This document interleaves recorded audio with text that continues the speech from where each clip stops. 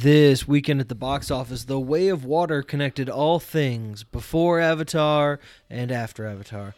Plus, we want to lick it. We're going over everything that happened at a theater near you on this, the 222nd episode of What's in the Box Office.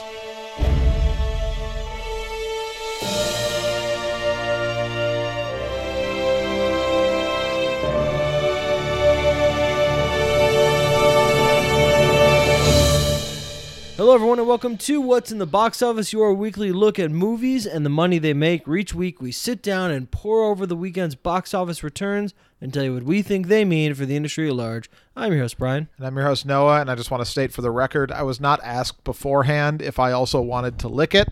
I do not endorse. But we all know that you desire. want. Why are you licking those chops so much and drooling over there? I'm just so excited to talk about James Cameron. Sure. I'll lick his You have submarine. no interest in licking it. Okay, Noah. I'm just saying, like, I'm not going to be the one to open up talks about licking it. Is all. Let's stop talking about licking it now, and instead start talking about my top 5. Avatar: Things The Way you of wanna Water lick? did come out. And as a result, I have listed all the best lickable waters. No, I have gone. I thought about James Cameron movies, little too many that I haven't seen recently enough. I thought about, as a lark, Sam Worthington movies. Turns out his filmography is even worse than you might think. And so I've gone instead with Sigourney Weaver movies. Okay. Which I have She seen plays. plenty of. It sounds like they're saying Kitty in the movie, but Okay. it's not. It's like Kiri or something. KT. Yeah, she's a young girl. Yeah, but I think the name is either like Kiri, Okay. but they sound like they're saying Kitty. Okay. Kitty. Yeah. Got it. So like little kids who don't really have the Navi accent just run Right. around. But yeah. In the number 5 spot, I have gone with a movie that was important to me in my youth. Heartbreakers? I had no, Heartbreakers did not make the list. This was kind of like a spot I had open for one of 2 movies, and had this been your list, it would have gone the other way. But I in this spot chose Holes, What was the other one that I would have picked? Galaxy Quest. Yeah. Why isn't Galaxy Quest on your list? Because I like the Over other Holes. What? Because I like the other 4 movies better.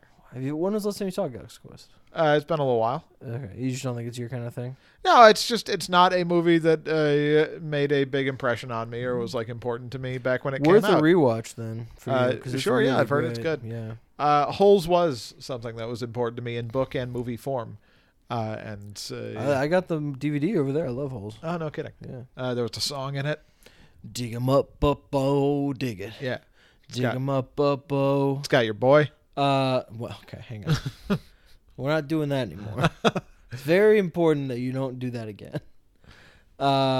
What's the my name is something and I'm the Spoon Man. I remember the raps. And Okay, they're I don't very remember. I don't remember any of the Remember lyrics. that bit? Dig 'em up, Yeah, dig yeah, 'em? yeah. I'm gonna look up the lyrics. I'll do it for when you're done. Go Okay. ahead. In the number 4 spot, the original Avatar. Remember Avatar? Yeah. Directed by James Cameron. It made some money at the box office. Detent Boys. Did not launch Sam Worthington's career. No. Because How do you fuck that up? I don't know. I don't know how you have Avatar behind you and can't even like turn into Gerard How Butler do you fuck that up? or like not. It's not even. He also had Clash of the Titans. yeah. It's like, not. It's not even Liam Hemsworth. He's not even close to being as prolific as no Liam one thought Hemsworth of him is. to be in The Witcher at all. How come? But like he had Clash of the Titans was a bit No, Clash was first. Clash of the Titans was a big hit too. Yeah, he was right there. Yeah. And just didn't got like one chance with Terminator, and that was it. Yeah, Avatar, pretty good. That's where I've landed on Avatar. Jury's out on The Way of Water. I have yet to see it. All right. This is Stanley's verse. Hold on. 2 suits, 2 tokens in hand. I got no respect because I'm the new man. Got my shovel, shoes full of sand. Check out the tag, the name's Caveman. Dig 'em up, dig it. Yeah, that was a fun song. I liked watching that on the Disney Channel. Number 3, bit of a cameo appearance in The Cabin in the Woods. Very fun movie. Oh, yeah. Great sort of She is in that. send up amalgamation of horror tropes. Great cast, and Sigourney Weaver does a good job when she shows up. The 2 and 1 spots were pretty much untouchable here. Number 2 is Ghostbusters. Okay. In which Did you only pick one alien film? I did, yeah. Okay. Yeah, and that was part of it. Is that I didn't consider Alien and Aliens. Yeah. It's been too long since I've seen Aliens, and either way, just want one representation. There's only 5 spots on the list. So yeah, 2 Ghostbusters, 1 Alien. And the Ghostbuster you're picking is the she's been in all of them. I guess that's true. Yeah, she was in Answer the Call, and then she had a cameo in Answer the Call, and she was Afterlife. in the end credit scene of Afterlife. Yeah, but no, I am going with the Is original. The end credit scene? Yeah, probably. And then number 1, Alien, incredible. First one. The first Alien, incredible movie. She does a great job. Not even picking the James Cameron one. No, well, damn, I like this one better. Mm-hmm. Speaking of James Cameron, our actual top 5. All right, let's get into it, baby. This weekend, Avatar: The Way of Water. That's a drum roll. That's from a thing. Okay. Wait, no. You know what I'm doing? I don't. You know the earliest show? Yeah, sure. Is that Funny or Die, like 6-part thing with Ben Schwartz did with Lauren Lapkus? Yeah. So they have an hour-long outtakes reel that I watch occasionally because it's just like good improvisers fucking around for a while. And in it, Schwartz goes, Sam, give me a drum roll. And she goes, bada, bada, bada, bada, bada. He stops and he goes, woof. And it makes me laugh. That's I did the drum roll. I'm sorry. I'm sorry. I'm caught up now. I'm sorry. Avatar: The Way of Water. I'm so sorry. Opened at number 1. Followed How much did it open to? It's a question on everyone's mind. $134 million. Damn. In fact. Followed by Violent Night, Black Panther: Wakanda Forever, That's why you looked at me weird. Strange World, Because you weren't doing the numbers yet. and The Menu. I got you. And yes, Avatar at number 1 was $134 million opening weekend. All right, here Go we go. ahead. After 13 years of hot, sweaty anticipation, we're finally here with the Avatar sequel. The buzz has been... The expectations are huge. This is a very expensive movie. The most expensive movie ever made for a couple of reasons. Yeah. One was because they've been making it for like 6 years, and also because they were waiting for the technology to catch up to what they could do.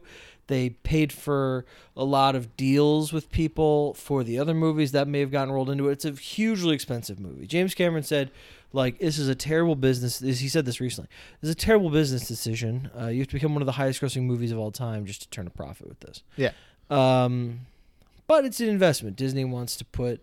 they have an Avatar land in one of their parks, but they're going to want to expand that. So everything is cleared out of the way. No big movies for a while, right? People are hot, excited for a blockbuster. The winter season, the king of blockbusters. Well, the king of the top of the list is back. Yeah. King of the world is back. We'll say that. 200 million. Spider-Man did 250. What's this going to do? This is, opening all over the world. It has a China release. Incredible. $500 million easy guaranteed worldwide opening weekend. Comes in a bit below expectations pretty much everywhere. People were expecting going into the weekend domestically about 170. Okay. 180. I was looking on some theaters around us, some Friday, Saturday shows, peak times. Yeah. Very little seats bought, and I thought, oh. Especially in the non-3D showings, regular 2D. Not a lot of people buying seats. When you went on Thursday in like a prime IMAX 3D, right? 6:30. Is that IMAX full? 3D. Yeah. Okay. Yeah, it was full. It Okay. was. I would say you've been in that theater a bunch of Yeah. times. I would say the front section maybe had just a few people in it. That front section, but yeah, pretty much maybe some of the sides, but pretty much everything was taken. Yeah. Okay. The first front 2 rows certainly were taken. So 134. How does that feel to people? There are people who said how could it do well? It's been so long. It's not a franchise. It was a sequel to one movie that everyone threw away as forgettable. No, remember 2 years ago, no one talks about Avatar anymore. Yeah. How's this going to be a big deal?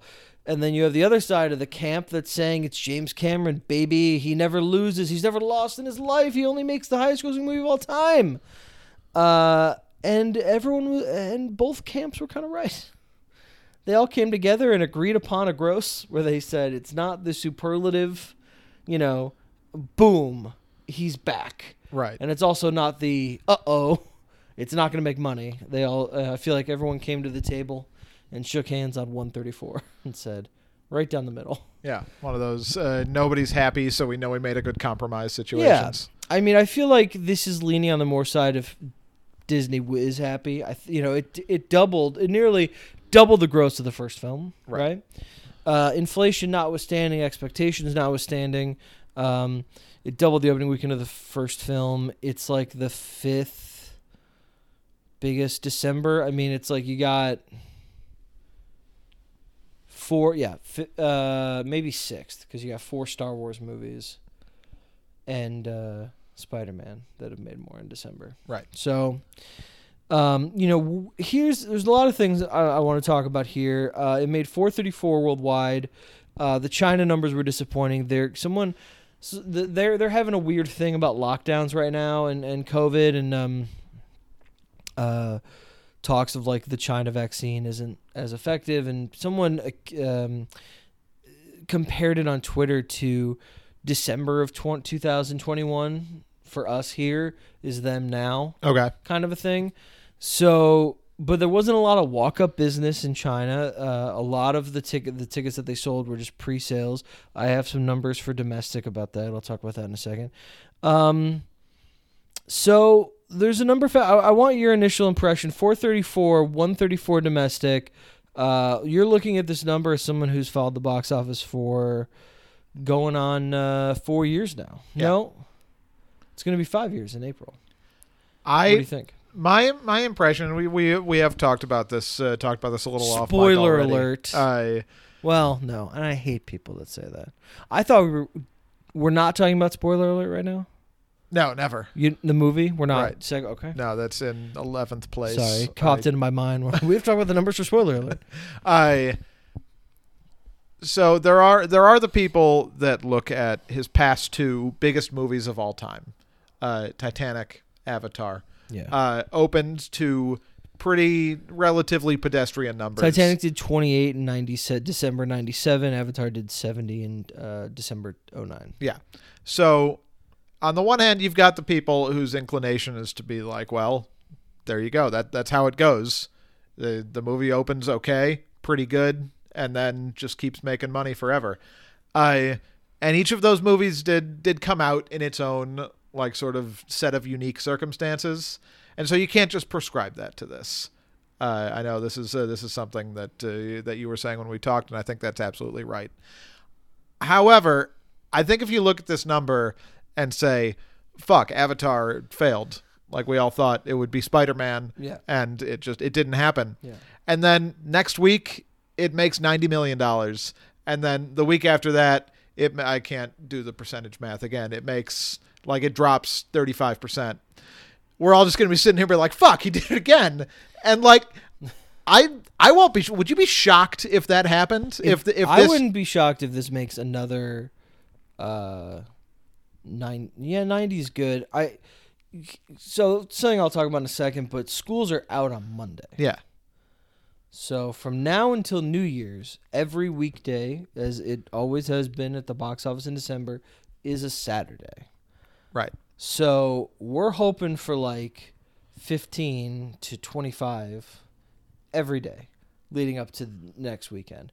Next weekend's going to be tough because Christmas Eve is usually a slow movie-going day. Everyone waits till Christmas, and people are with their families a lot during Christmas Eve. Because it's movie-going is done at night. Right. Christmas Eve, people are together at night. And Christmas Day, people are done by night. You know what I mean? Yeah. So, like, a family is like, we opened presents at 8 a.m. and by 1 o'clock we're done. So let's go to a movie at 7. You know, that kind of thing. Yeah, So but yeah, I mean, I wouldn't be surprised if we saw like $100 million next weekend. Yeah, and so I think while it is true, you cannot look at this number and be like, he's done it twice in a row. He's clearly going to do it a third time in a row. I think the fact that he's done it twice in a row, you can't yet stake your claim that it's not happening.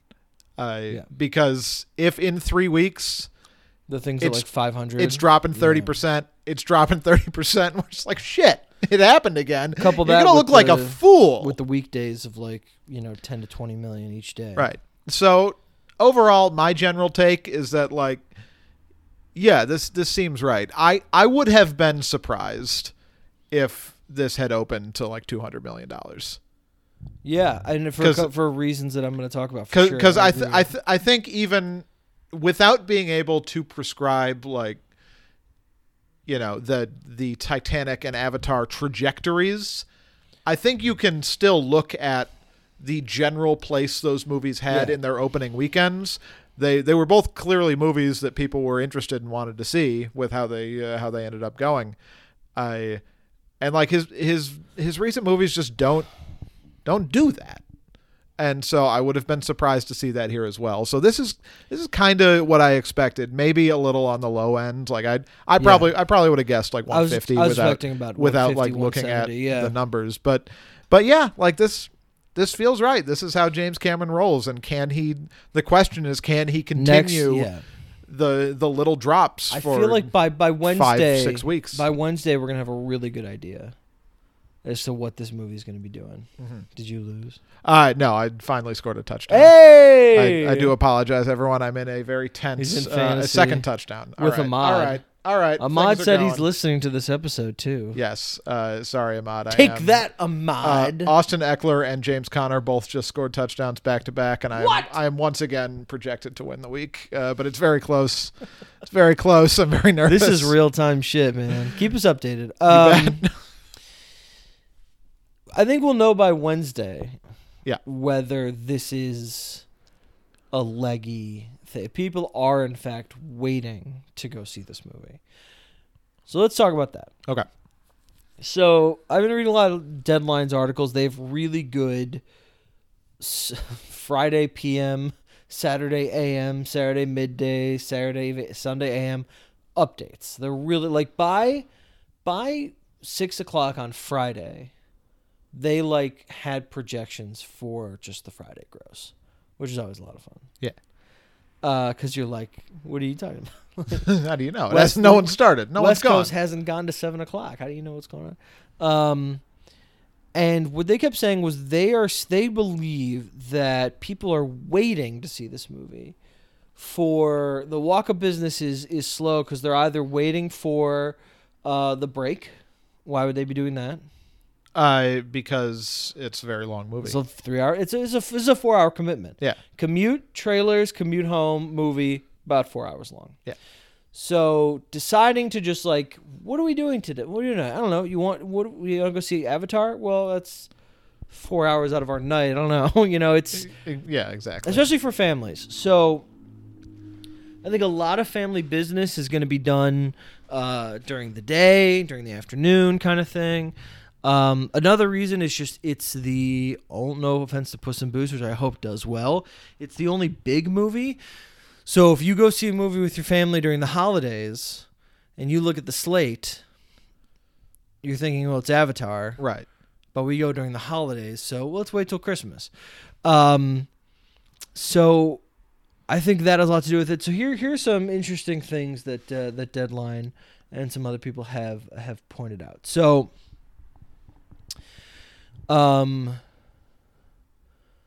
okay.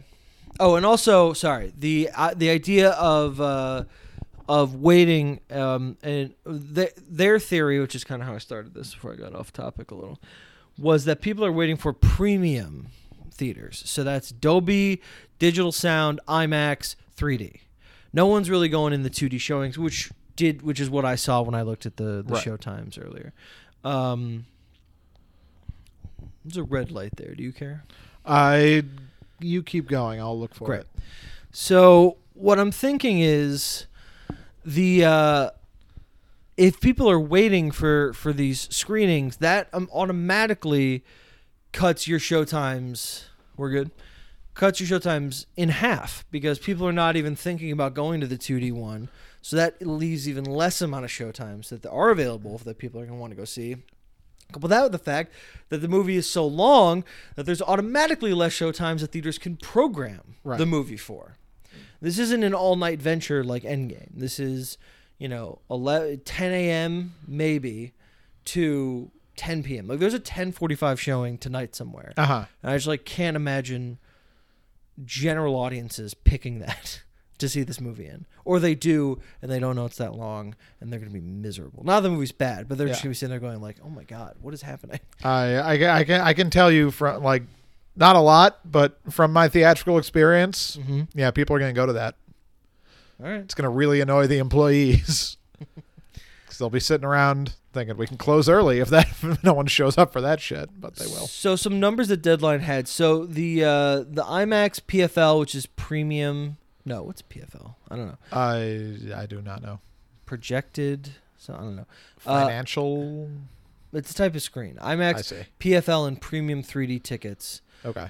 This weekend we're at 62%. 60% of the tickets went to that. I mean, that leaves only 38% to regular. Even regular, because this is premium 3D. So I don't know if that includes just regular 3D showings. 20% of the movie's pre-sales were showtimes beyond this weekend. So that means that 20% of the people that bought tickets bought them for most likely next weekend for Christmas and stuff. Do we suppose that's unusual? Normally, for an average Marvel movie, which is what everyone's judging this weekend off of, which is unfair. People are like, well, it's opened to it opened to the same as the Batman in March, literally the same, 134. So much less than Spider-Man and less than the recent Wakanda Forever.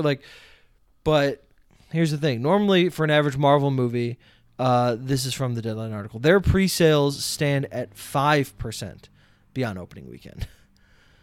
So yes, it's very unusual because Marvel movies are incredibly front-loaded. That also gives hope that this movie is not going to be incredibly front-loaded. Because automatically people are choosing, not rushing to see this. And being like, I'm going to wait a little bit. So I think that's a big indicator that we might be in for a really nice holiday haul. Because people already thought, before the movie came out, I'm going to wait till I have more time to check this out.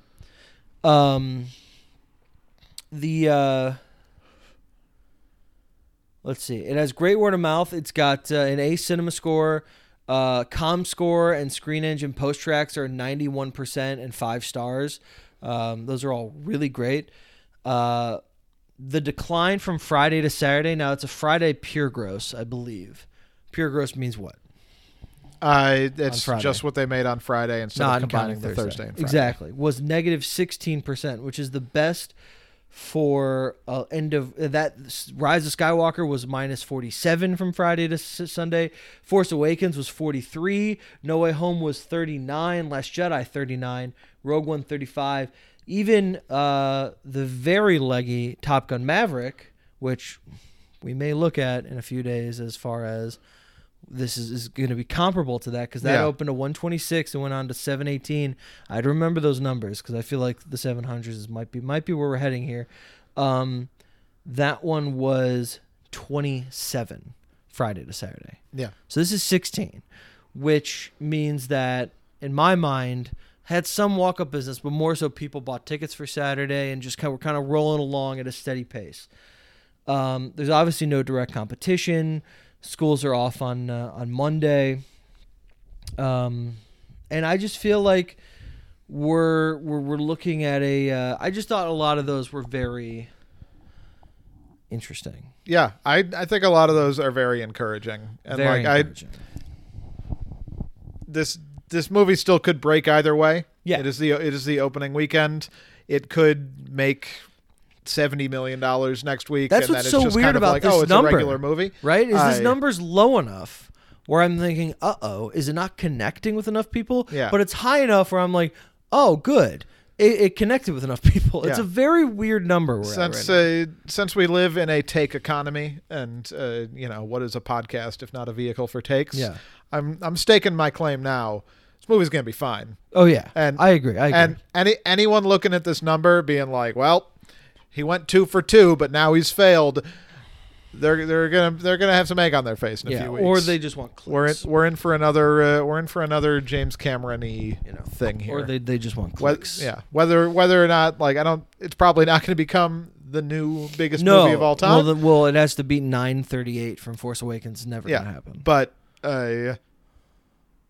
yeah, this movie's gonna be just fine. So as you would just find, it could. I think the first Avatar is still at the 700s.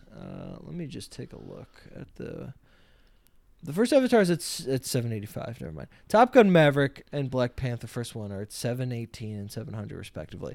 I think that's our high water mark, is the 700s. Yeah. Doing some very quick math. Let's assume that the movie. We got a buzz. It's fine. Okay. I don't get buzzed for negative news. Okay. Well, was it good news? No, it was neutral news. Okay. So let's assume 134 this weekend. Let's take an average of, because I could easily look up the numbers for like Spider-Man and Rogue One and like the weekdays. Yeah. But I'm not. So let's just assume a 13 average next week. Okay, per 4 days, because we're not counting Friday, obviously. Yep. 52 plus the 134 this weekend. And let's say next weekend it drops a little heavier than we think, and 90. I already fucked that up. Plus 90. We're at 276 by weekend 2. Then we have another full week, so I'm going to bring that average down to 11. I'm playing the low game here. Okay. So what did I say, 290 to 290? Let's say I say 290. Times 4 plus 290. Now we're sitting at 334 before the third weekend. Let's say we had, I was still lowballing at 60 more. We're at about 400 before the end of the year. Uh-huh. So even with that, we're getting to 550, which again, I think if we're talking about an Avatar sequel, that's getting good, the same reviews as the last one. The last one had an 82 on Rotten Tomatoes. This is like a 79 right now, 78. It's everyone saying the same thing. Like visually, it's at another level. This is remarkable animation, and the action sequences are incredible. And then the script is whatever. Yeah, and everything else about it is fine. Right. So take that into, if this got stellar, if this was like, oh, this is better than the first, and this is on par with like, Terminator 2 and Titanic, then like the sky's the limit. But an Avatar sequel that's really good, needs to be seen in a certain format to really get the impact, and isn't connecting with audiences, making $500 million. I don't know who would realistically, and like well over $1 billion worldwide, I don't know who realistically should be that upset by it. And it bodes well for the next one, which is going to do less. But I think Cameron's in the clear. I think the movie's in the clear. It's just a very interesting number, and it was really nice of Deadline and the like to have this breakdown of the amount of pre-sales just for next weekend, the drop from Friday. It tells a very interesting story of what could happen here. Well, I did email them and set that up as a Hanukkah present. Thank you so much. Only 7 more presents. No, each different statistic included is one of the presents. You just read ahead and sort of opened your presents early. All right, fine. It's a 6th Beth December debut. Yeah, I think it's just, I love the winter movie season because very quickly these numbers go up day by day, and it's very fun to watch. So we'll see what happens. Yeah. In second place, just falling a little behind Avatar: The Way of Water, was Violent Night, which made $5.6 million, a 35.6% drop. That is up to 34.9. What a altogether. hold! Look at that thing. Yeah. Next weekend we have a few more films. We got what has now been titled Whitney Houston: I Want to Dance with Somebody.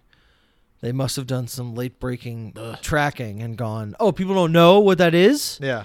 Also just a bad title. It's not a bad title in the sense that, like, I get that you're picking, like, her most famous song. Yeah. But it has nothing to do with, like, her story. You know what I mean? We're still, like, Bohemian Rhapsody, just the idea of that kind of makes sense for Freddie. And, like, what Walk the Line is also So I'm gonna look up some Whitney Houston songs while we talk. But What if you call it Whitney Houston Wants to Dance with Somebody? what if you call it I Want to Dance with Whitney Houston? What Yeah, about I Will Always I- Love You. It's her Bodyguard song. Yeah. And it's a song she sings. That why not that? Because then it's like the movie saying "I will always love you, Whitney Houston." Yeah. You know what I mean? That, and also would make more sense if you end up calling it Whitney Houston, I Will Always Love You. Yeah, exactly. I can't believe they chickened out and called it Whitney Houston. They must have been tracking low, and they were like, "It's probably because nobody knows it's a Whitney Houston movie, Yeah. right?" And it's like, no, it's because you have no Oscar buzz, darling. Your movie's gonna suck, that- and I'm gonna hate it. Puss in Boots. Well, you probably won't have to see it. I'm not gonna hate it. Good for them. Puss in Boots is coming out. That's getting great reviews, and I hope does business. And then Babylon. So we'll see what happens with Violent Night next weekend because it's going to have a few more heavyweights. I really feel badly for all of the people responsible for building theater schedules the next few weeks. Let me find out how long Whitney Houston "I Will Always Love You" is. They got Or "I Avatar. Want to Dance with Somebody." Yeah, they got Avatar. They got Babylon. Like, that shit's hard when those movies are that fucking long. We could do it. No, it can be done. I did it for years. I'm just saying it's not fun when there's one. Hang on. Brian is distraught. He has recently discovered the runtime of this movie. May I make a guess? Yeah. Make a realistic guess. It's Yeah. not 3 hours. No, you know what I mean? my guess is 2 hours and 20 No, minutes. I want the number of minutes. 140. 146. This is 2.5 hours long. I really like that. It's There's hard. no way you have to. There's no reason to have to make the Whitney Houston movie 2.5 hours. When there's one of those movies in theaters and like it's succeeding, when the Whitney Houston movie's out, whatever, like you'd put in 5 showtimes and you're done.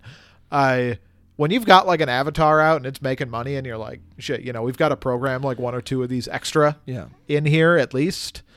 It clogs up real quick.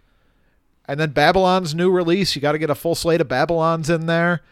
And all of a sudden, you're out of space. Look at that enormous title. Yeah. No, it's really bad. I hate everything about it. I All didn't right. think I could hate more about that movie, and now I do. And then you got Babylon coming out, 3 Yeah. hours long. I'm getting more and more excited for Babylon. I watched the Actors on Actors with Margot Robbie and Carey Mulligan. And it got me very excited, all of them talking about the movie. I remain cautious. I mean, I understand. Anyway, Violent Night did really well. Yeah. What did I say it cost last week? Like $20 million, something like that? I think that sounds right. It's going to gross over 60 worldwide. It's going to get to over 50 here, most likely. Even 45 here. Solid hit. I would make another one. I would just get someone. We talked about this after we saw it. You got to throw Mrs. Claus in here now. Yeah. And you got to cast a name. Any name. And What'd you settle on? McCarthy? I mean, if you can get her. Yeah, but I feel What's like she doing? Little Mermaid, Ursula. She just signed on. She just signed on. I'm going to look up her I'm name. just saying, she's not at like the peak of her busyness. She just signed on to a movie. Hold on. Let me look up. And I was like, oh. So let me just see what this is. Oh, she gets on Richard Curtis's Christmas comedy. Okay. And I was scripted Richard Curtis Christmas comedy. Let me see. Deadline. Here we go. For Universal, working title, and Peacock. And I went, thud. I was going to knock my head on the thing, but I don't think. You know, microphones, you do that and it goes doom. Yeah. Peacock, come on, guys. Yeah, I know. You Richard Curtis script. Richard Curtis is the king of this shit, except for Last Christmas. Richard Curtis is the king of this shit. You know, Love Actually, from the director of Love Actually, and you got Melissa McCarthy in a movie not written and directed by her and her husband. Like, okay. Yeah, I agree. It's a fairy tale comedy about a workaholic man, probably not her, who enlists the help of a magic genie to help win his family back before Christmas. That's a home run. Who you getting as the guy? The workaholic man Yeah, in this don't film? say Ben Falcone. What if it's her husband? I mean, am I me or am I a movie studio? What? What? Okay, it can't be Oscar Isaac or Ethan No, Hawke. I'm saying like Both, if I'm a both. movie Who would you studio, pick? my first instinct is Will Ferrell. Yeah. Like you get he's like the comic name I think of. I You get have like a- some elf vibes. I have a pitch. Who are you picking? I am picking. God, I don't know. I'd like to hear your pitch. Okay, While I here's think my about pitch. my Imagine- pitch for my studio. Imagine these two comedic energies together. Yeah.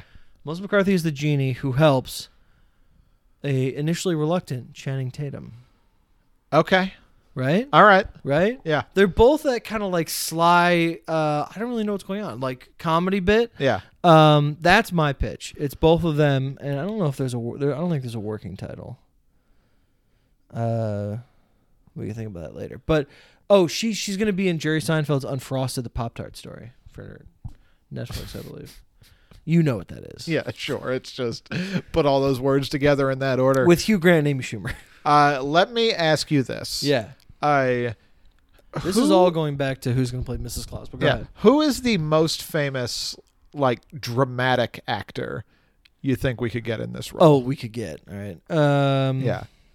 Because, like, my mind initially goes to a place that, like, is not gettable, I don't think, unless he's having a flight of fancy when you call him. Leonardo DiCaprio. No, I was thinking Denzel. Wouldn't that be I think incredible? Denzel has the perfect Fuck that. energy. Put Denzel where, as like, the genie and Melissa McCarthy as the foil. Sure, but like he is a serious actor, but like he's funny and he's. I think fun you and, could like, realistically get Tom Hanks to do this do that. Okay. right Yeah. now. Yeah. Don't you? That. By the way, that's a hit. Uh-huh. Melissa McCarthy and Tom Hanks in a Christmas movie? Yeah, I agree. Yeah, that's the way I go there. Yeah. Maybe, All right. maybe Adam Driver. Like he's God. not like a butts and seats name. I know, but could he be that subtle? Yeah, he could be fun. All right. But yeah, if Melissa could do it, and she's got projects hopping around, if she Yeah. could do it, then fine. But I settled on Catherine Hahn. I think. Okay, yeah, Catherine Hahn would be I good. think Catherine Hahn could do the physical stuff. I don't know if she's a butts in her seat, but I think them together could be niche enough to get a few more people excited about Yeah. it. And the movie has to be good this time. Yes, yeah, you get another. You got to do the first story that I team. thought of, or what we pitched in the bar, which was an assault on precinct at Santa's workshop. Yeah, which- or like with an orphanage. Yeah, well, this one should have been an orphanage. Yeah. but I do enjoy the idea of having to assault on precinct Santa's workshop and use the toys as like weapons and stuff. I agree. I do like that. My take when we came out, which I still feel good about, is Winona Ryder. I know, but I don't know if she could do it. She could do it. Yeah, she'd be fine. Can Winona And- Ryder be like the leader of the insurgency? No, I think you need like Them together. them together. Because All right. my thinking obviously is that there are precious few movie stars going on, Yeah. but there are IP stars. Like Stranger Things is a star, I mean, and I guess I don't know. Did Finn Wolfhard really help Ghostbusters? Is Sadie Sink gonna bring the whale huge business? no, but I think them on their own Did is not the. Gaten Matarazzo's prank show get a season 2? No, I made sure of that. No, the That people. was my second Hanukkah present from a few years ago. The people on their own. That was a Hanukkah present to me. I splurged. Yeah. The people on their own don't carry Stranger Things vibes. That's why, like David Harbour, Right. did not I give have like another, extra I have thing. another But- hypothetical. David Harbour and Winona Ryder together Yeah. in like a couple role where they kind of like bicker and are part of like an action thing. Like there, you can really kind of play up the Stranger Things rapport that they have. Uh-huh. And I think that there's a world where that gets you like an extra $5 million. All right. Here's my hypothetical. The Stranger Things cast is more bankable together than apart, right? Yeah. That's what you're pitching here. Yes.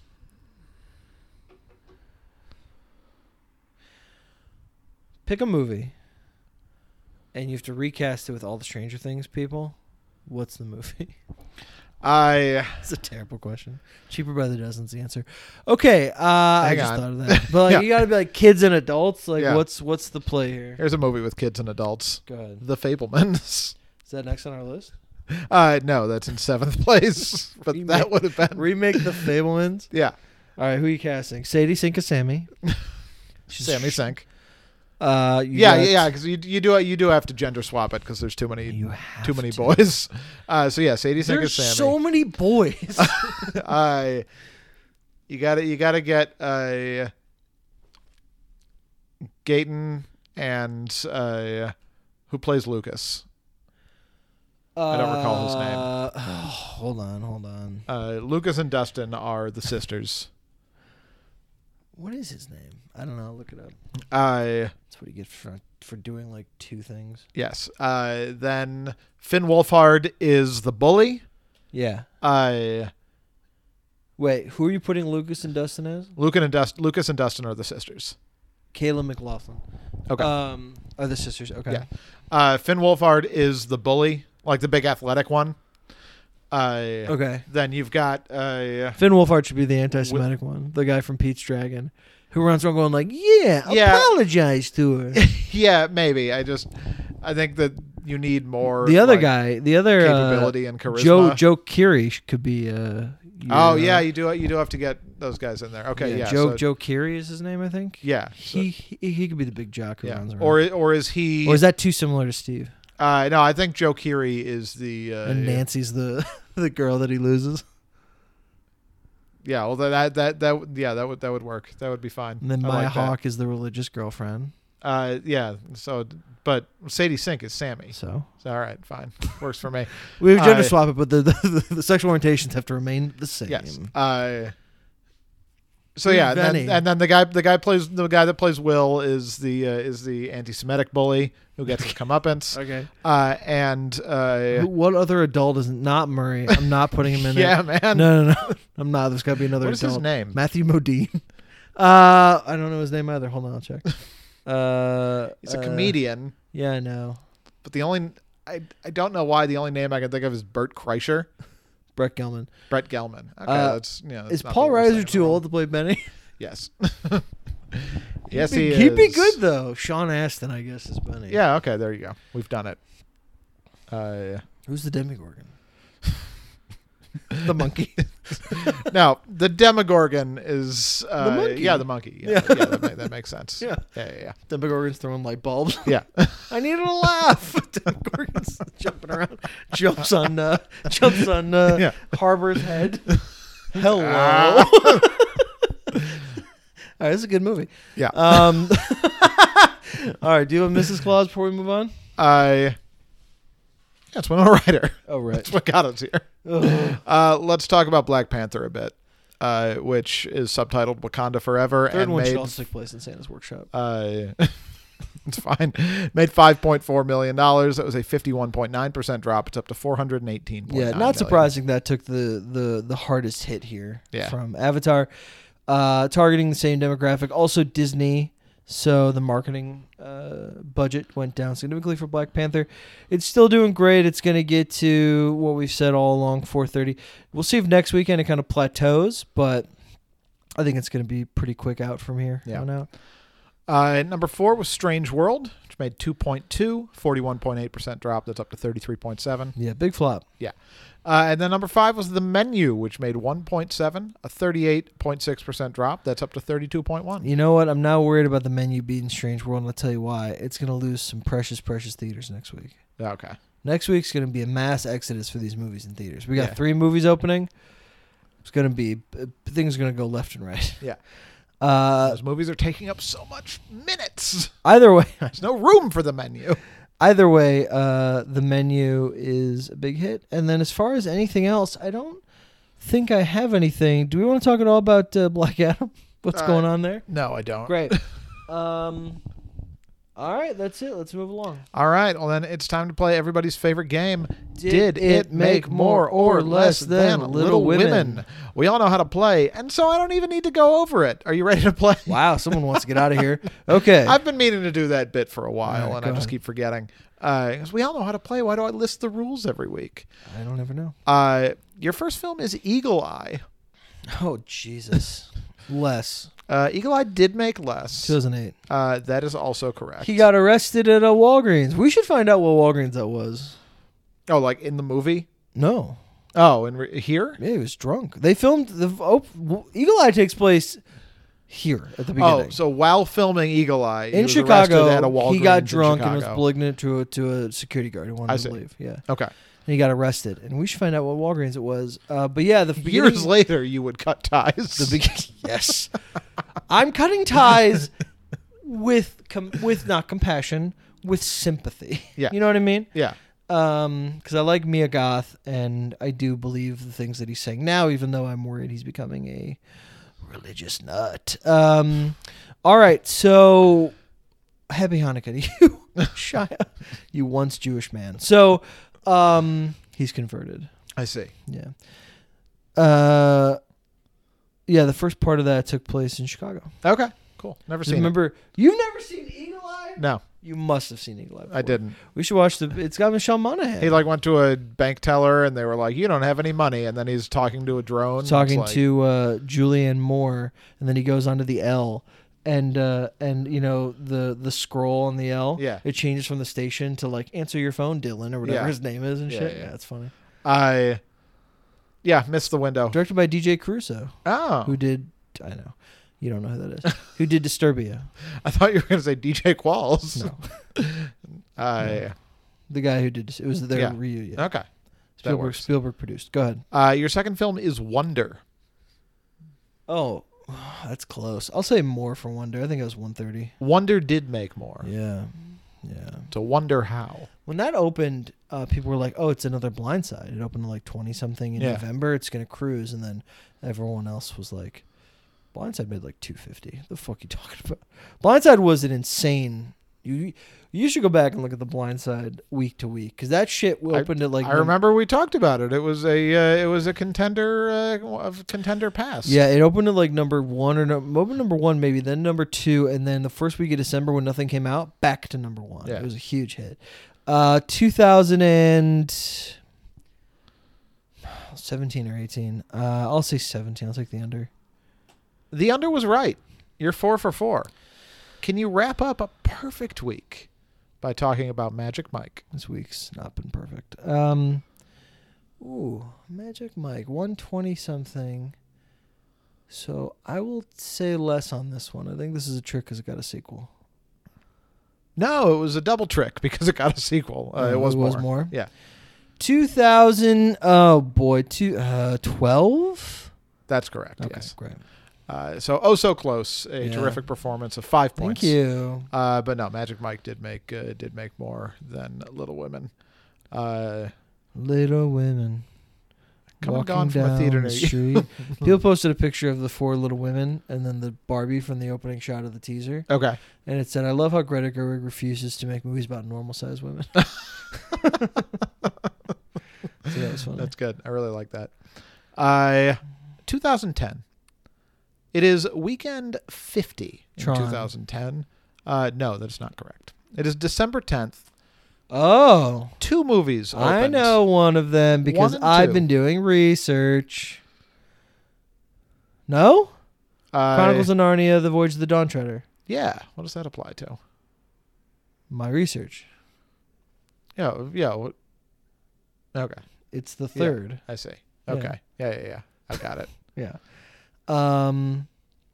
What did it open to though? Oh man, I want to say 30 is a low ball, but I'll stick to 30. It might be like 25. Okay. I'll go 25. I'm going to 25. Good pivot. 24. Yes. You will recall one of the most famous flops of all time. We did have it on our tournament last year. That's true. So yeah, and definitely a good instinct a to go very underneath. boring movie. Yeah. Perfectly kind of okay, but I disagreed. Maybe because I had watched all 3 of them. Yeah. And I was like, I don't get why everyone likes the first one. I don't like it. Second one, I was like, okay, this is fine. yeah, And then the third one, I was like, this is just boring. it was boring. Yeah, it was one of those movies where I didn't really find anything about it to be like offensive. Yeah, it like wasn't actively bad. Right. But But I don't yeah, think it was rarely I don't think it interesting. was good at all. I'm going to see what I gave it on the next one. So the next one I'm picking is what number? The number 2? Number here? 2, yes. Is it another one that might be on my my list there? Is it No. Alvin and the Chipmunks? No, this movie did not follow any, and nor did any movies follow it. It's a standalone, more of adult fare. Did we see it? I have not seen it. Did I see it? Probably. Why didn't you see it? I wouldn't have. Why? It was not well regarded at the time, and its reputation has not Thank changed. you. I don't know. Give me a clue. An adult movie. Yeah. This also appeared in the multiplex Really? sadness pool. Which is why Well, this weekend was picked. The but, Tourist. yeah, that's it. Yeah. I saw that. I don't remember anything about it, but I did see it. I didn't see it in theaters, but I saw it a few years later. I was just like, oh, yeah. Yeah. The only thing I remember about Do the you Tourist... smell something? I don't think so. Almost like Cheerios. It might be a Cheerio. It's a vibe going Popcorn? on. Popcorn? I'm worried I'm dying. No, I don't think so. Go ahead. The thing I remember about The Tourist and its ad campaign when it came out Mm-hmm. is that it was very unclear to me what it was about. I saw the Yeah. trailer a bunch, and I was like, Johnny Depp is a spy, Two or hot perhaps people a man. doing something. Angelina Jolie's in it. And she's the love interest or the villain. I don't know. And I never saw it, so I didn't get answers to those questions. I definitely smell popcorn. Okay. I don't know. What that made? Yeah. 18. 16.4. Yeah, it wasn't as like it wasn't a flop in today's standards, but Right. yeah. Yeah, it was just a cultural calamity. Yes, correct. And also didn't make very much money. Golden and Globe that nominations was, for all. That was pretty much it. The Fighter opened in limited. Won't have you guess, but it yeah. What would you guess the Fighter's per theater average? It opened in 4 theaters this Oh weekend. Jesus, 62. 75. Okay. Yeah, pretty good for the Fighter. Yeah, that was it for that weekend. All right, season screenings. Here we go. We're getting into the Christmas movies. I had a tough time picking the Christmas movie I wanted to pick. We did Love Actually. I like to show Noah movies he hasn't seen, but like then that leaves me. He already saw. I would have picked The Holiday, but then that leaves with like Bad Santa, which he probably won't like. Or what was the other one I was thinking about? You were also thinking about Gremlins, but there was a more for the Family Stone, which didn't get good reviews upon release, but it's like been a cultural thing now. But I decided to be kind to Noah because I make him watch a bunch of shit, and I picked one that we're both very fond of. So we watched Black Christmas, released October 11th, 1974, directed by Bob Clark, written by A. Ray Moore, starring Olivia Hussey, Margot Kidder, Keir Delea, John Saxon, Andrea Martin, and Nick Marcuso as the voice. Billy. Yeah. During their Christmas break, a group of sorority girls are stalked by a stranger. 71 on Rotten Tomatoes, 65 on Metacritic. Noah, what did you think? Did you like Black Christmas? We watched Black Christmas a few years ago. Yeah. It was the first time viewing for me. I think you'd seen it once before and were showing it to me, or did we watch it for the first time together? I was trying to think of that when we were watching it. I don't remember. Yeah. I really knocked my socks off. It was one of those movies that like is quote unquote the first slasher. And a lot of times when you think about that, you think like, oh, it's going to be a movie that I like respect more than like gets my modern day horror hackles raised. Mm-hmm. This movie does some shit. It has some very disturbing voice work from this guy playing Billy. Also just like is really, really strong pacing. Like strong and interesting choices made. we talked about this a little bit beforehand, but it's interesting because this is considered one of the first slashers, so they're not sticking to a formula. Right. So while it is a slasher, it's not having to, its pacing and structure doesn't have to conform to that. So it you're watching going like, this is a slasher film, but it's weird that we're now cutting to this, and no one's dying for a while, and there's like an actual police thing going. Like it doesn't feel like it's very cool in that regard. There are 30 minutes between the first and second kill, and there's quite a bit made out of like one girl is missing, and we think like something bad might have happened. We keep cutting to her like in the attic of the sorority house where she's been stored, and it's just like it really focuses on the horror of like one person has been killed, which can kind of get lost in a modern day horror movie where like 10 people are getting killed in horrific ways by Michael Myers. But like, yeah, one person being murdered is a horrific thing. Yes. And the movie does like a really good job of like focusing on that for a while before it starts involving hooks and unicorns and things. That was one of, I don't think you were there for that trivia, but that was, no, you weren't. But that was they did murder weapons, and the unicorn was there, and I did not place it as the Black Christmas unicorn. Okay. Did it show you a picture? Yeah. Oh, that's a shame. Yeah. It had been too long, and I would have clocked that. Really, Yeah, you remember yeah, the unicorn definitely. that fondly? That's cool. I mean, the phone call. Let's talk about the phone call. Yeah. Movie opens with the sorority party going on. And it's just wrapping up, so it's just the sorority sisters left, and they get a phone call, and one of them answers and says, "Hey, everyone, gather around! It's the Moaner again." So they've been getting some creepy and obscene phone calls for a little while now. Creepy and obscene. My least favorite combination. And this guy starts squealing like a pig. The noises this time might be more upsetting than the things he says. Like it's just so vile, those noises. He's squealing and he's slurping. Yeah. And then he's also saying some horrific things about what he does and does not want to do. And yeah, it really gets it's disturbing. It's like actively disturbing. And I saw you taking notes during this time on your phone. What was that about? It was just an audio recording, so I could revisit it. Okay. You know how you play like white noise to sleep? Or one does. Yeah. Okay. It's really well done, and it's so disturbing, and still, even how many years later, almost 50 years later, feels unique in cinema. That kind of phone call in like a horror film, for some reason. I agree. I love how little you know about the killer. Yeah, like and it is kind of revealed. I've conflated with the 2006 remake, which goes more into it. Yeah. I thought there was just more revealed in this one than there was. Yeah, no, it's just, you get a little bit of snippets of things he says. You get the impression that he has grown up in a very abusive and deranged household. Yeah, something going on with his sister. But there's no information about who it is. No, it's just we open with him 4 years before Michael Myers. POV shot of him walking.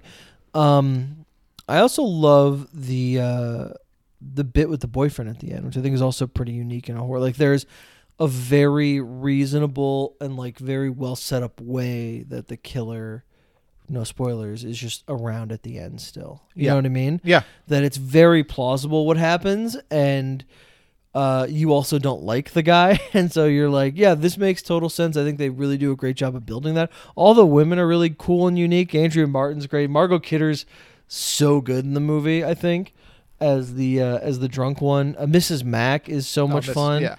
Like the movie's a fucking blast, and it's so good. Couple of little choices. The missing girl's boyfriend is walking around in just a colossal fur coat, just like floor length fur coat. Look up McCabe and Mrs. Miller. Look that up. I referenced that during the movie. I thought you knew what that was. I meant for the listener. I just presumed it was a guy in a big coat. Well, it's taking its time. Okay, you let me know when it's there. it's got, it makes really effective creepy Oh use. yeah. Okay. Yeah, you see what I mean. Yeah. Really effective creepy use of Christmas music in the film. It's just it's a Canadian film. It's a really, really well made horror thriller that holds up in a lot of ways. The ending shot is very haunting. Yeah. And they hold on it during the credits. It's very cool. Like it's a great little horror movie that's about Christmas. I agree. Love it. It is the first night of Hanukkah as we're recording. So we watched an episode of Taste the Nation with Padma Lakshmi. Happy Holidays, which is episode 1 of this show's holiday edition, released, we think, November 4th, 2021. You had seen this before. I hadn't. Yes. Very nice choice. A lot less about the food than I would have anticipated. In my mind, like she goes around, this might be the previous episode, you could tell me, but she goes to these different cultures in these different states and like learns about the traditional ways of making the food, and then connects it to the culture.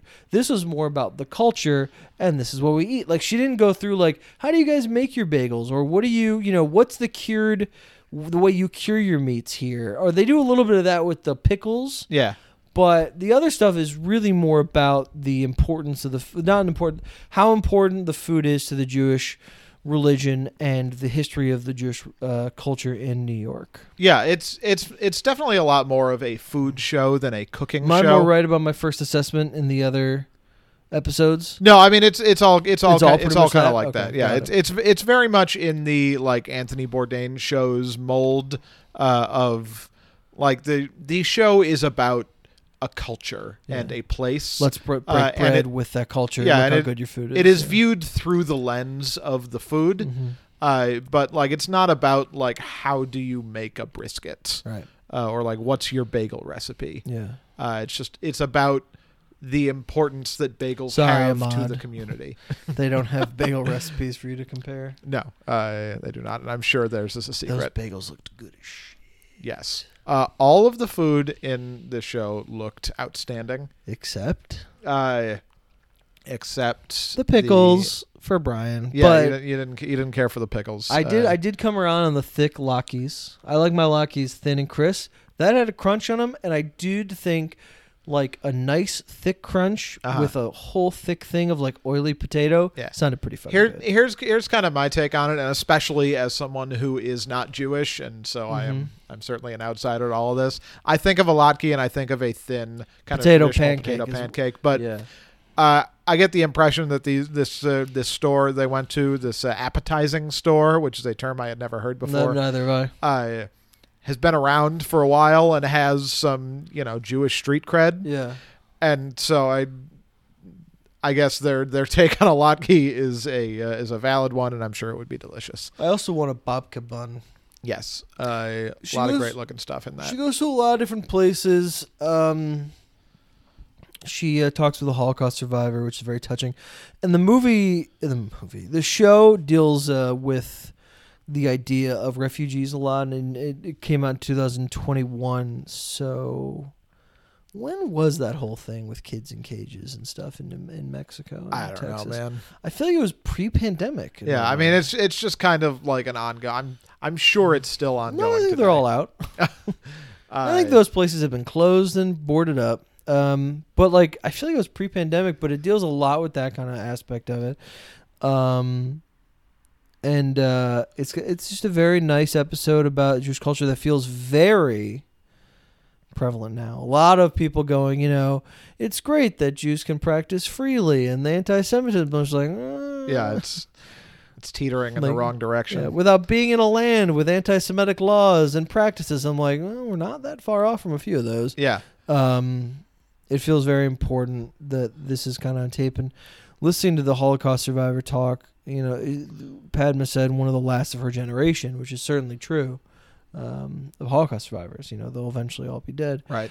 And it just brings me back to Spielberg and him taking his profits from Schindler's List and creating the Shoah Foundation, which is dedicated to getting survivors on tape to keep those stories, as many of those stories around. I was just like, what a beautiful thing that is to just like have an organization dedicated to finding people, getting their stories down, Yeah. and stuff. And it's just really important because I feel like there's a lot of people who haven't heard these stories. Like we were watching this with some people who probably haven't heard stories like that before. Yeah. You know? And like for me, it's like old hat. Or going, you know, oh, I was here and then I was gone and I was walking on the steps of this and, you know, I didn't see my family for 3 years and like you could feel a lot of tension in this room when we were watching that, and I was just sitting here like on my phone going like, yeah, that's what happened. Yeah. Yeah, Crystal knocked. That's just, that's what I know all about it. I've heard it 1,000. If you heard it once, you've heard it 1,000 times. And the food looked great, and she ends it with a nice sense of community. It was a good episode. It's probably the best thing we've watched for this stocking stuffer thing, which is not high praise. There were two things I found particularly interesting about this. One is just the pointing out that like Hanukkah is not like the Jewish main event in the way that Christmas is. It just kind of happens to take place at the same Christmas time. Yeah, so it is viewed as like, oh, it's Hanukkah. It is the WrestleMania of Judaism, but it's kind of like a B tier Jewish holiday. It's only like that because of its relationship to Christmas, which is the capital A holiday of the world. Yes, and so it's like, well, then the Jews have Hanukkah, which is the certainly same. Of like American culture. Yeah, the Hanukkah, which is the same, and we're like, yeah, I guess. Yeah, no, it's like a lesser Easter. You know, when you think about it, especially with me, I'm a very, very reformed Jew. Yeah. You know? Jew and You've culture. changed your ways. I'm a Jew and culture alone. You know, we did Hanukkah a few times when I was a kid. We did that every year. But, you know, every year still on Passover, when there's a Seder, Passover, Yom Kippur, Rosh Hashanah, we go to my aunt's house. Yeah. And we gather with family. And you don't do that for Hanukkah. No. It's just not that kind of gathering. It's not considered a high holiday, and it never occurred to me that people don't see it that way. But there was that tweet I recently read to you that said, "Stop asking Jewish people when Hanukkah is. We don't know." Yeah, and it's true. Yeah, I don't know. Is of the high holidays, is there one that is kind of like internally viewed as like the big one? I would guess Passover would be. I mean, for me, it is. As you know, it's my favorite. It's my favorite story of Judaism, but. It might be Rosh Hashanah. It might be the New Year. Okay. It's either that or Passover, I would assume. Yeah. Yeah. Passover is always close to Easter, which is funny that we have two. You know, we just keep bumping into each other. But gotta stop meeting like this. But what was the other thing? The other thing I found really interesting is kind of an offshoot of that is that because Hanukkah is not like such a meaningful and important holiday to the Jewish culture and the Jewish religion, is that there's a lot more room for interpretation. Yeah, and there is kind of room for like assimilation a little bit. And they made a point that like the whole show is about immigrants coming to America and forming their communities within American culture and becoming a part of American culture. And so for that, like really leaving the door open for Hanukkah to kind of become like the Jewish American holiday. And everyone can have like their own take on it and their own traditions that they build up fresh to become kind of like a whole new thing. Mm-hmm. And that was just a very strong and interesting idea. I'm a big believer of like food is a big and interesting part of culture. Yeah. And so just looking at that lens of like, oh yeah, you know, you can, it's Hanukkah and like brisket is a traditionally very important Jewish food. And it's like, what if we had brisket tacos for Hanukkah dinner? And that's like, that could be our tradition without being like something that's been done for thousands and thousands of years. And that was just a very cool thing that I hadn't really thought of before. Yeah, I feel like a lot of you know, I say I'm Reformed Jew, but we celebrate Christmas a lot more than we celebrate Hanukkah because half our family is not Jewish, and it's just everyone does. So we feel like might as well. It's also less of a commitment. Yeah, 8 days as opposed to one. And yeah, I always feel none of my family will ever listen to this unless I die tragically, they might go through the archives. This is the last record. If you die tragically, like now, and these are your No, last listen, words, I wouldn't be surprised if I die, before my mother, that she just goes, I just want to hear his voice and listen sure. to these. And if that's the case, I won't get in trouble for saying this. But I always feel gypped that my family isn't more food oriented. Yeah. I have a few cousins who have some personal choice restrictions, I'll say. And then a few members of my family who are very weight conscious, so they don't eat a lot and stuff. And it's just like, we don't cook. Like, I'm always jealous of your family's gatherings, and we don't cook and we don't experiment with food, and we're not, food isn't that like a coming together. And not only that, but there's just like, it feels like there's less of a community in my family than there are in others. And it really makes me feel like shit around this time. And so seeing these people in this episode go like, oh yeah, we gather the family around and it's nice. We have all this food and we're cooking all day. And I'm just like, God, it seems so nice. It's just not my experience at all. I want to be a part of a family like that. Why can't we cook and hang out and laugh and listen to music and have, great meals? Instead, we're just like, okay, so the food's getting here when, and we're done eating, and let's go into this room and play one game of this, and then we'll leave. Yeah. But people do these things, like in this episode. We don't rate the stocking stuffers. No, we do so not. I'm not going to. Do you know your movie next week? I do not. It's a secret. But you It's a secret even to me. I see. I don't, and I'm not telling you. If I knew, it would stay with me. Well, next week's another big episode. Avatar: The Way of Water's second weekend, and also just it's going to be so much. It should be so much further ahead in its growth because of this week coming up. So Yeah. it's all very exciting. We'll see how Puss in Boots opens in Babylon, and Whitney Houston, I Want to Dance with Somebody, the movie about Whitney Houston. I think that's the full title. Yeah. Yeah. That's next week. Recommend back movie, folks. Did I recommend The Fablemans last week? Do you remember? I think so, or the week before. I don't know. I mean, there's nothing else going on in theaters, really. You want to pump them up for The Whale, or Puss in Boots, or Babylon? No, I don't. I don't know how I will feel about any of those things. There's a chance that Puss in Boots is the best movie out of all of those. I think there is, yeah. Yeah, and yeah, I don't know. The menu is going to be gone soon. I had a fun time at that. I think I've recommended that once before. I'm not going to pick this, but there might be some Christmas movies playing at some local theaters. Oh, sure. I want to check out. That could be an option for you. Yeah. No, I'm going the menu. All right. I'm picking Avatar: The Way of Water. I think that if you're going to see one movie this winter that's called Avatar, only see it in IMAX 3D or a premium 3D theater. Yeah.